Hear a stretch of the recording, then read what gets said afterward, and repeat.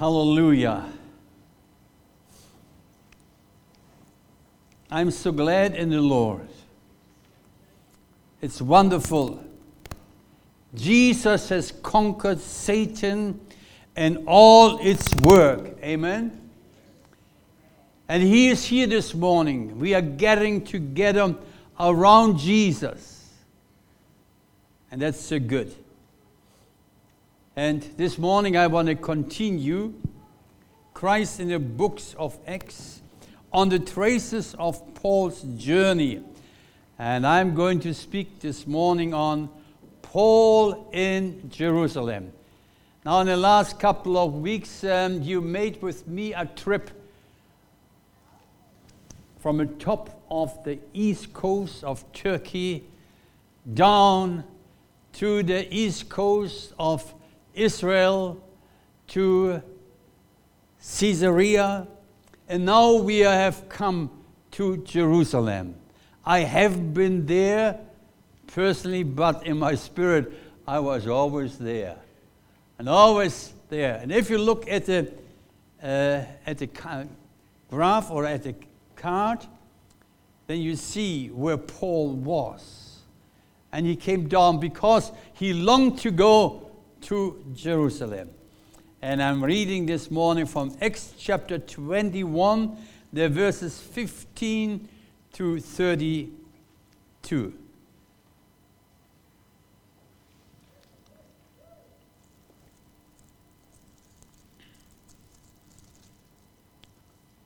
After these things, we got ready and started on our way up to Jerusalem.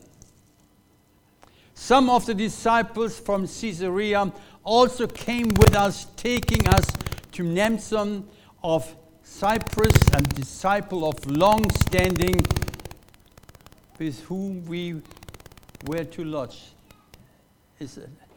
Am I causing this tractor noise? No. Okay, good. Verse 17. After we arrived in Jerusalem, the brethren received us gladly. And the following day, Paul went in with us to James, and all the elders were present. After he had greeted them, he began to relate one by one the things which God has done among the Gentiles through his ministry. That was Luke reporting. Yes? And when they had heard, they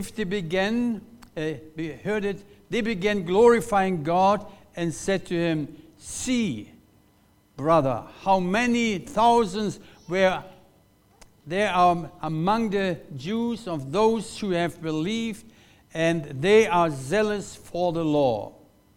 And they have been told about you that you are teaching all the Jews who are among the Gentiles to forsake Moses, telling them not to circumcise their children, nor to walk according to the custom." That means custom of Judaism. "What then is to be done? They will certainly hear that you have come. Therefore do this that we tell you. We have 4 men who are under a vow.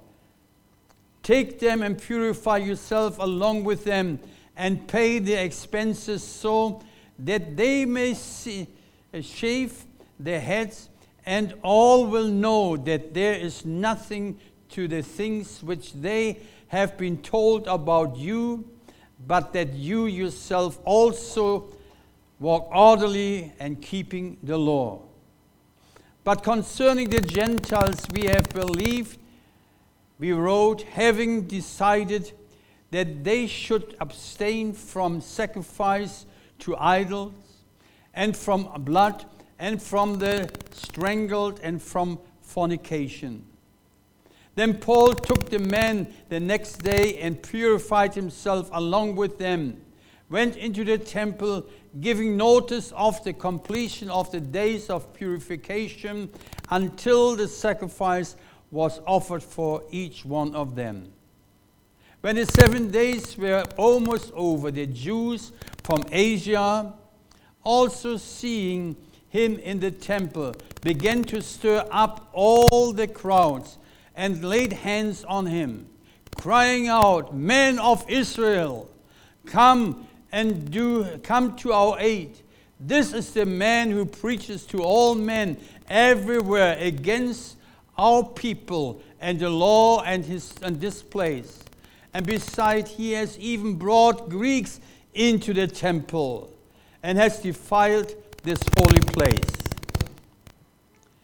For they had previously seen Trophimus the Ephesian in a city with him, and they supposed that Paul had brought him into the temple.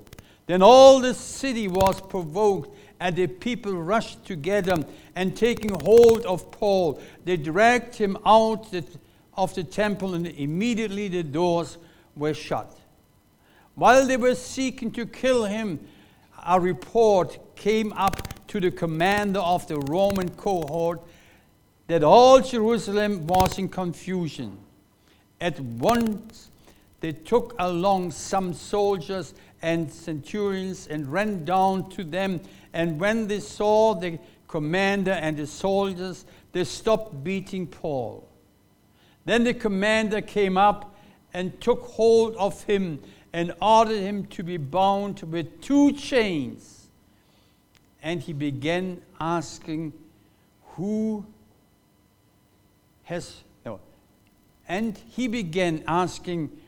he was and what he had done so far. Let's pray.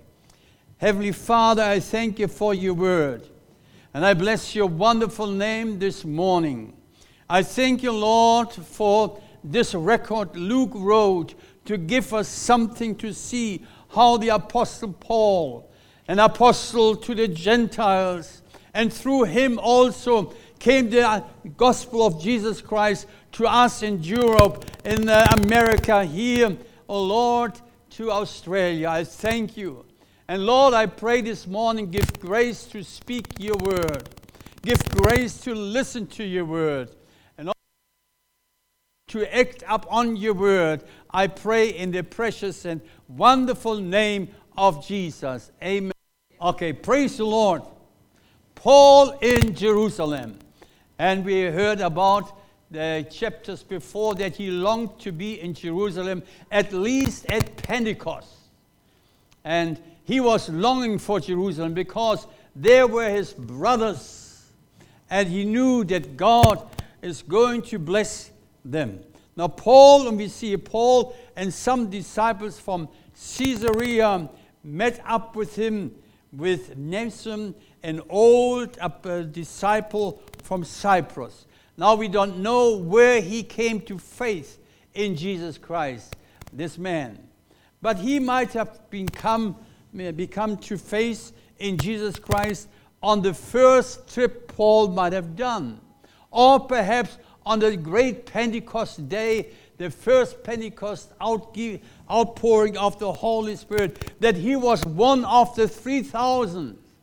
But he was an old disciple, the Bible says here. Now Paul and his companion, they stayed overnight with him, and they might have talked about many things. And on the next day they came to Jerusalem and met James and the elders of the church in Jerusalem. How wonderful. And he related all these things the Lord has done. He was on a mission trip, and this was now his 3rd mission trip. And he had to tell them many things, and they were glad when they heard what God has done. But I realized something here. There was a change of church dynamics. You know what I mean with it? You find it out. We all have in mind the church in Jerusalem as one heart and one soul. They were somehow so closely knit together. But listen what here James says, and the elders. And we remember from chapter 4 in Acts, that it says there, and the congregation of those who believed were of one heart and one soul. Wouldn't that be a wonderful church? Yes? One heart, one soul. You never have to have meetings in order to smoothen out things between brothers and sisters. Isn't this good? Oh, that's wonderful. I would like to be a member of that church. But that's many, many years ago, thousands of years ago. But we see something, the whole dynamic, church dynamic has changed. Because, and the elders and James, they explained it to Paul in verse 20b. You see, brother, how many thousands there are among the Jews of those who have believed, and they are all zealous for the Lord. Do you realize something? Was it some kind of a warning for Paul? Paul, listen, we have got here some very zealous Jews, and they are so particular to keep the law. Now let's call these Jews Messianic Jews. They believed in Jesus Christ, and still there was something they had to warn Paul from or for. There were some rumors about Paul. I don't know whether you ever was in the center of a so-called rumor. You know what a rumor is, yeah? What a rumor is. And gossipers love rumors. They can't keep their tongue still in their mouth. The tongue goes already, you know. Oh, have you heard this? Have you heard this? Have you heard this? And there was a rumor about Paul. Now, everywhere where Paul is, in Asia, where he preached the gospel, he always spoke against Moses. He said we should forget Moses, similar in that regard. And we don't have to keep the law any longer, and so on. And these were rumors. And these elders, and James also said, now listen, we have got something here. If these people, they're so-called, let me call these Jews in Jerusalem, Messianic Jews, they believed in Jesus. But there were also some Jews in the diaspora. These were the Jews in Greece, the Jews wherever Paul was, in all the different cities. And they might have written to the Jews, to the Messianic Jews, listen, this Paul, he always, where he comes, always causes trouble. Do you know pastors who cause troubles? Good on them. Good on them. You know, I think it was Spurgeon, when he brought, when his students came back from the weekend preaching, or was it perhaps, it was Spurgeon, I guess. So, and he said, anyone, did he get saved? And if they had said no. Was anyone angry at you? Yes. That was good enough for Spurgeon, because then their conscience was provoked by the Spirit of God. And that's so important. That's why I don't say, as some people say, welcome this morning and relax. No, don't relax. Welcome this morning and listen what the Spirit of God has to say. That's why we're here, aren't we? That's why we're here. Because the Word of God is powerful. It's powerful. And perhaps some people might get angry. I had it in my ministry many times. When I was preaching somewhere, either people stood up and went out angrily. You know? They went out. And I knew exactly what it was. Somehow the Spirit of God has shot into their hearts. They were wounded in the heart. And that's what we want. That's what happened with Peter when he preached on the day of Pentecost. Amen? When they heard what he preached, it went into their hearts. There was something, there was a reaction. Now, Paul knew wherever he preached that some Jews, and also in the diaspora, where the Jews were in Greece or wherever it was, in all these cities, there was almost an uproar. In Ephesus, you remember that, when they brought out the goddess of Ephesus. And what was her name again? Diana. And they screamed and said, "Great is the goddess of the Ephesians." And Paul got into trouble. He got into trouble. Now somehow there was a rumor about Paul. Praise the Lord. At least people speak about a pastor. When they don't speak about the pastor, what he is preaching, but at least some rumors. And Paul was now very interested. What are we going to do? And that was what the disciples or what the elders said. What are we going to do, in other words?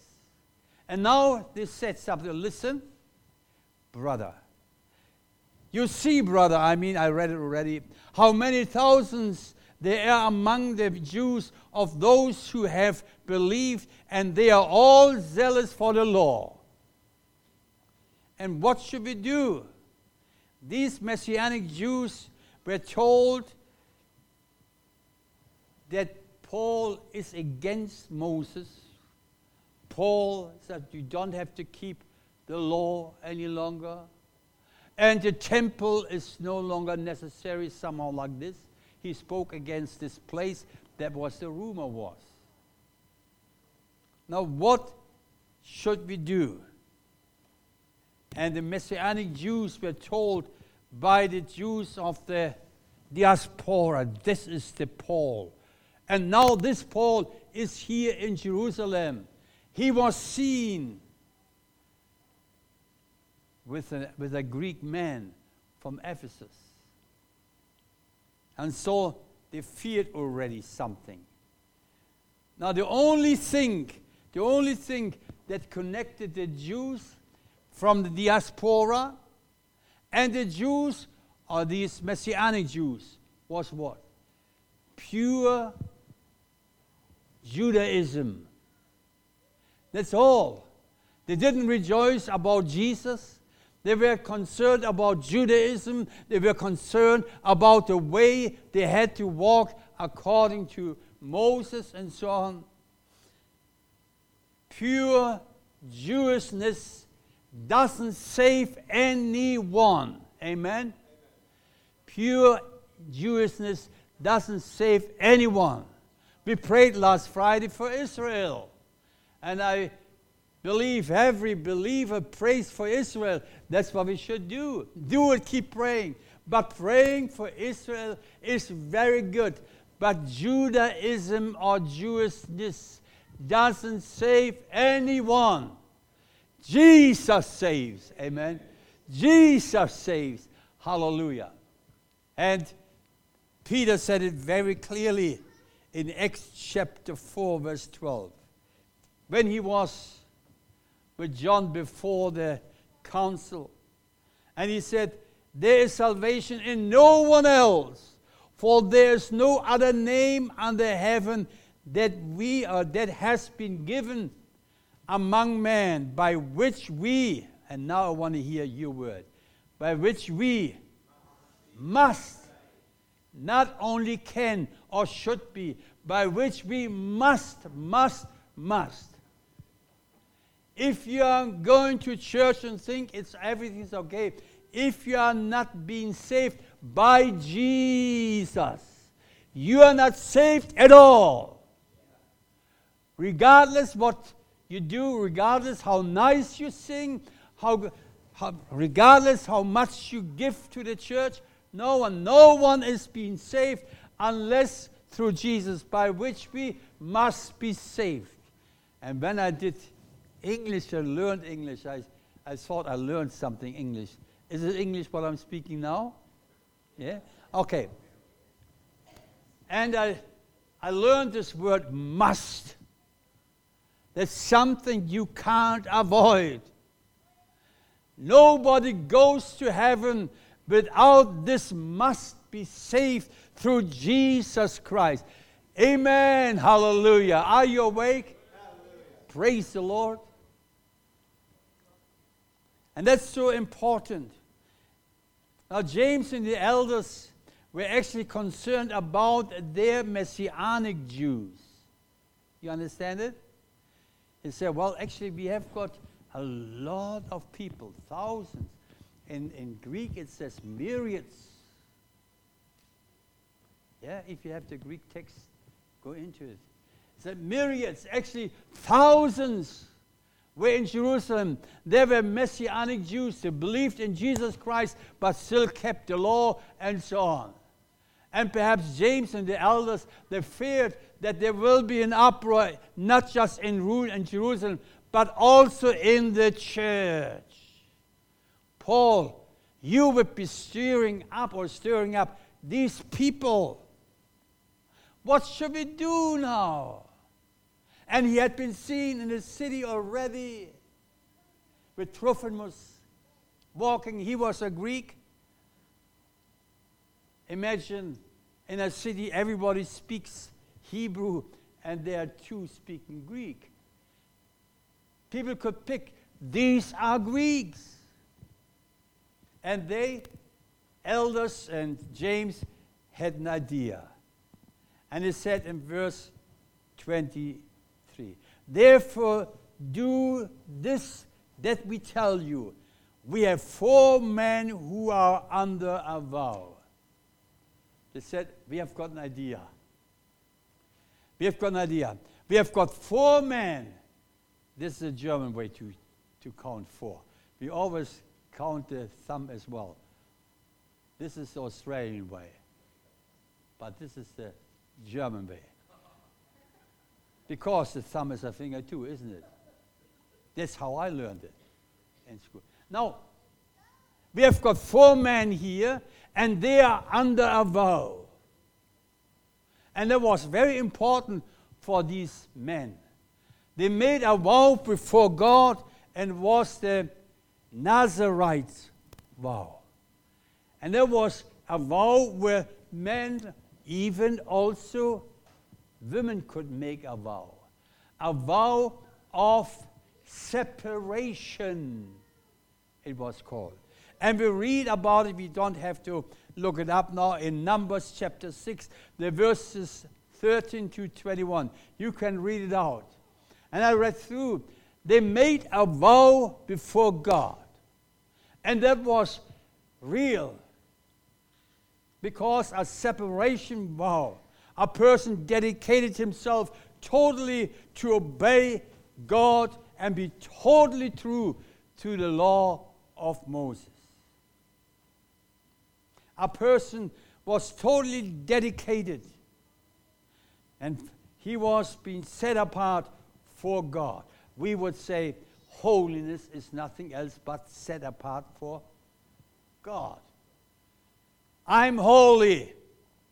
What are you? Holy. Are you set apart for God? Amen. Set apart from the world and set apart for God. That's a Nazarite. So, and we have 4 of them here. Now listen, the best thing is you join them somehow. This is my language. In Acts chapter 18, it's very interesting. And we can see here, perhaps it's just an indication. And let's read Acts 18. There was, before he left Ephesus, Paul, having remained many days longer, took leave of the brethren and put all out to sea for Syria. And with him were Priscilla, you remember this lady? And she was married and she had a husband. Her husband was Aquila. In Cenchrea, he had his hair cut, for he was keeping a vow. Now, this is a little bit of a hard to understand Greek sentence. Either it refers that Paul was under a vow, or perhaps Aquila, he was a Jew. And they have come from Rome, you know, Priscilla and Aquila. Now we see here, and I can read it perhaps, that was Paul. Paul also could have made a vow to God. And that's important. And I see something, a vow to God, a Nazarite, is something we as Christians should live as well in a spiritual way.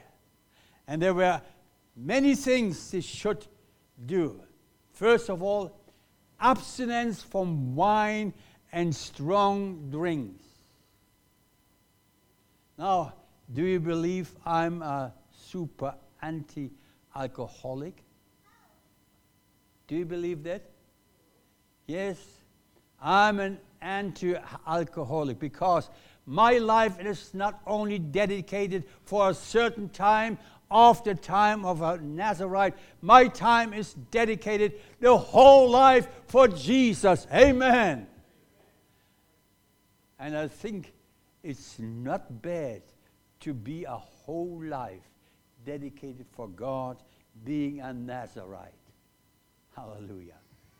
Being a Nazarite for Jesus.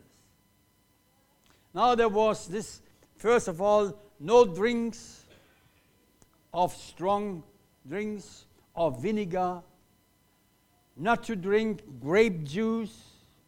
We have drunk it this morning at the communion. It's not a sin, no. But I want to tell you how strong it was, this vow. No fresh or dried grapes, nor the skin of grapes. Dried grapes, we call them raisins, yeah? And somebody like raisin cake. I like it. Okay. And also having their hair uncut. So that meant you saved money for the whole time. You didn't have to go to the barber. It cost each time, I don't know how much. I've never been here in Australia to a barber. I've got my barber at home. And this barber lady does a good job. Don't you think so? And she leaves my hair nice and gray or white. And she does it exactly that pleases her.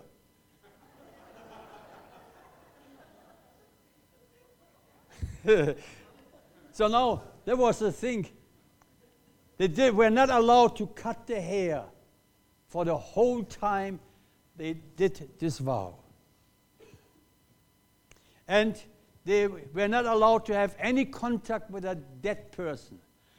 If perhaps anyone of their family died, there was a long and elaborate ritual to be done, to be cleansed from that dead person that died in your family. Now, at the end of the separation for the Lord, at the end of the Nazarite vow, they had to bring a sacrifice to the Lord.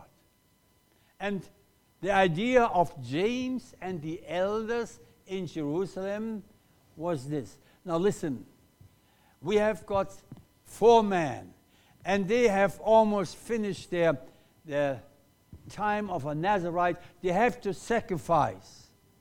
And if you want to know, then read in Numbers chapter 6, I think it is, yeah?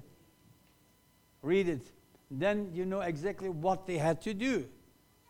And okay, Paul agreed with it.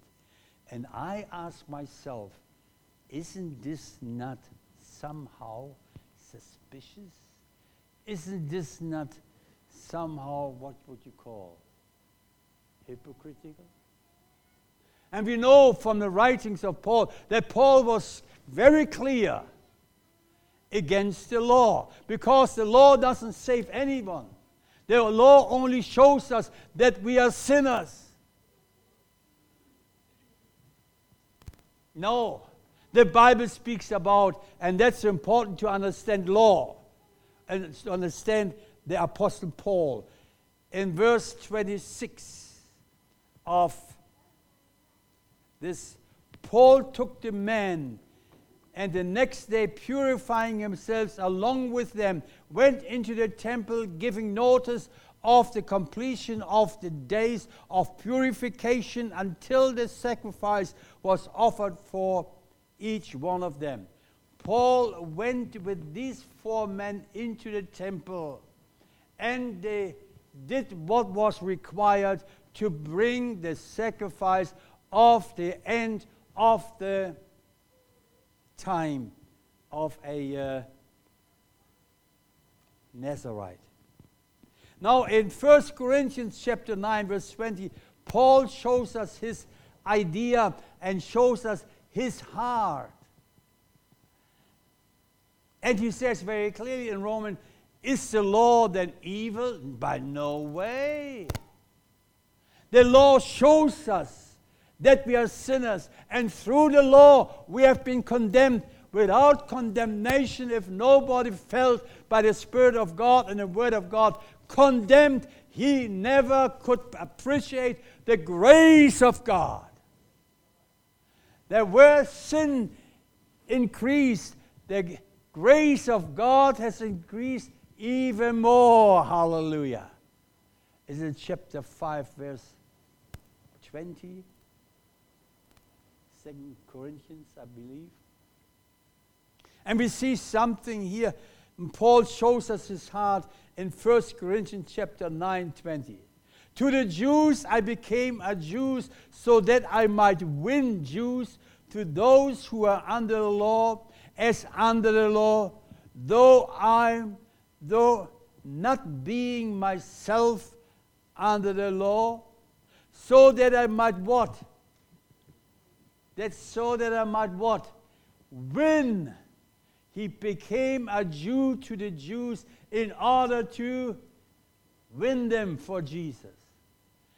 That, of course, doesn't mean some Christian, worldly Christian, expanded like a rubber band. Oh, well, in the world, I have to behave like the world. Paul also says this, to the Jews I became a Jew, to the Greek a Greek. No, in the world you live as a Christian, as born again. You do not adopt the things of the world in order to win them. I preached it long ago, and you should know me. We had once a young man working with us in our company. He said, Werner, I guarantee, I come with you to church. He knew I'm a pastor. I come with you to church, but at least once, come with me to a nightclub. Can you imagine a pastor go to a nightclub and next Sunday preaching about holiness? Somehow it doesn't fit, does it? So I didn't become one like him.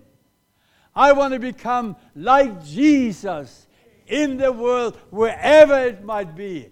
Hallelujah.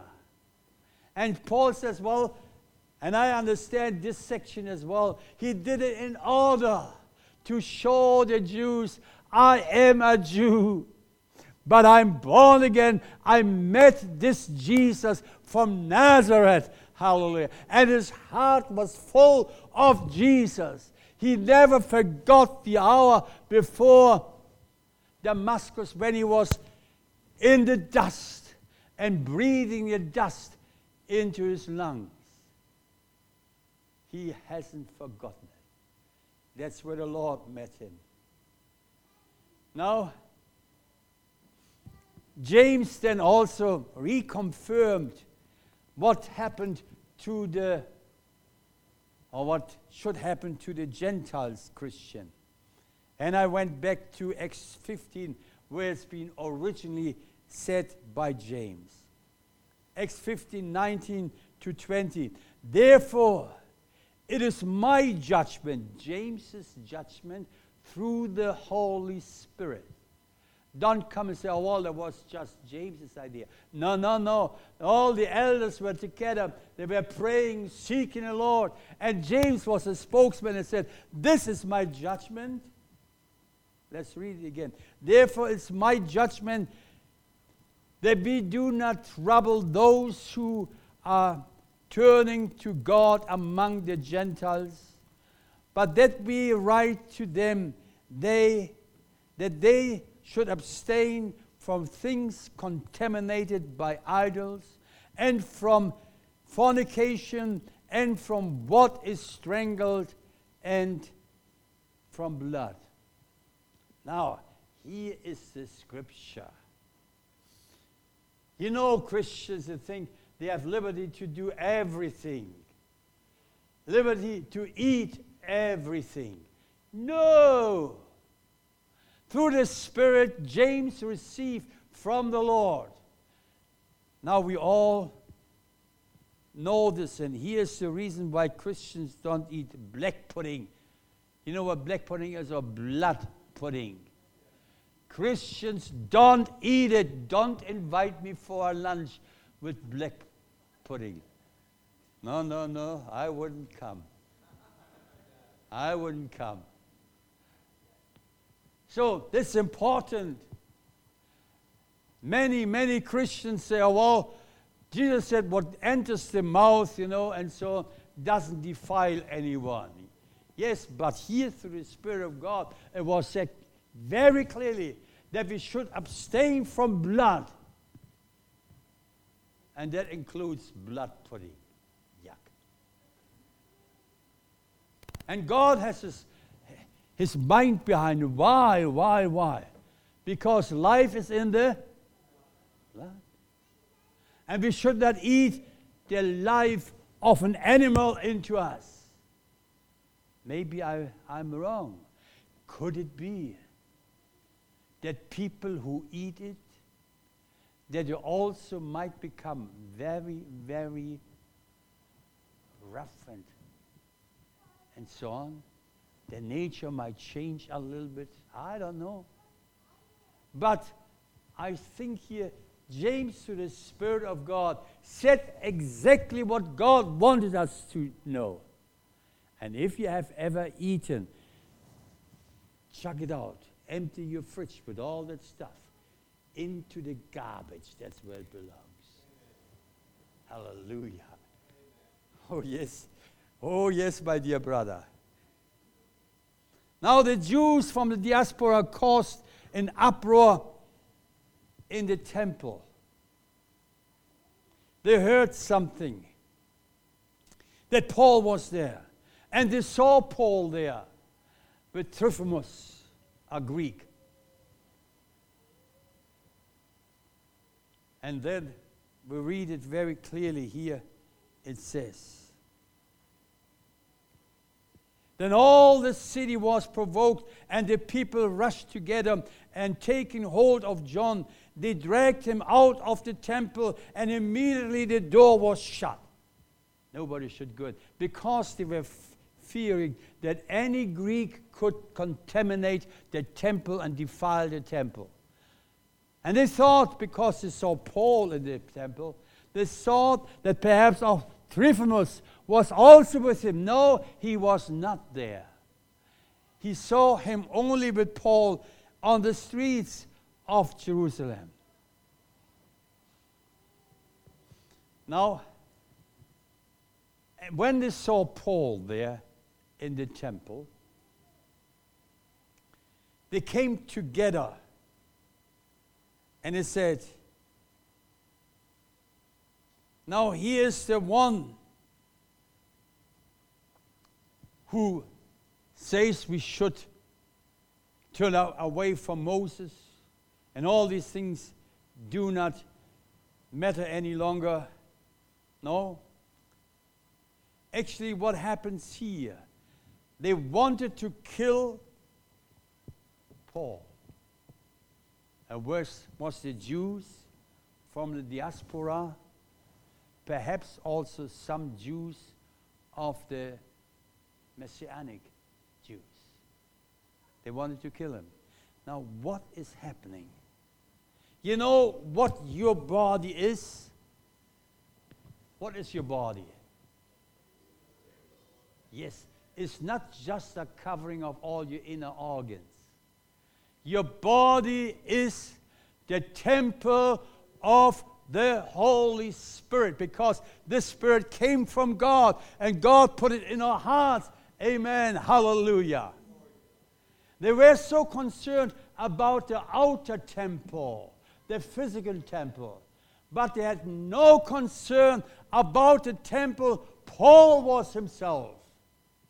Because Paul writes very clearly, 1 Corinthians chapter 6, 19. Or do you not know that your body is a temple of the Holy Spirit who is in you, whom you have from God, and that you are not your own? The temple in Jerusalem, they feared it would be defiled by Greeks, Gentiles. But they didn't think attacking the temple of the Holy Spirit of Paul's. They didn't fear that. And the Bible says clearly, our body is a temple of the Holy Spirit. Now, Paul was rescued by the Roman cohort, and that's very interesting. Do you remember there was a prophet on Paul's way to Jerusalem who came to Paul and he took the belt of Paul and he did something? What did he do? He bound the feet and the hands. And he gave a prophecy. Who remembers this prophecy? The prophecy says, this is going to happen to the man whose belt it is. In other ways, he prophesied, Paul, you will be bound on your feet and you will be bound on your hands. Now, how many chains? These Roman cohort people didn't know anything of the prophecy. They were not there. What did they do? How many chains did they bind Paul with? What? 2 chains. One, I guess, for the feet, and one for his hands. And it came to pass, as this Agabus prophesied, Paul became a bound bondservant. Do you understand it? Does it make sense? Yeah? Did I get it right in English? He became a bound bondservant of the Lord. Hallelujah. There's more to come, but I have to stop now, otherwise you go asleep. Yes. Hallelujah. Hallelujah. Paul, he was a man of God. Didn't fear anything. He preached wherever he had the chance the gospel of Jesus Christ. Heavenly Father, I thank you. I thank you for Jesus. And I thank you for Paul and all the apostles. I thank you, Lord, for all the letters the apostle wrote to the different churches. And that means to us in our days. I thank you for your word. I thank you for Acts, O Lord. And I thank you, Lord, that you will keep us in your hand, that we might serve you with all of our heart. Blessed, blessed be the glorious and wonderful name of Jesus. And everybody says, Amen. Hallelujah. The Lord is good. Amen. The Lord is good. Praise the Lord. Next Sunday, Pastor Gary. Holiness, separation. Preach it. Preach it. Hallelujah.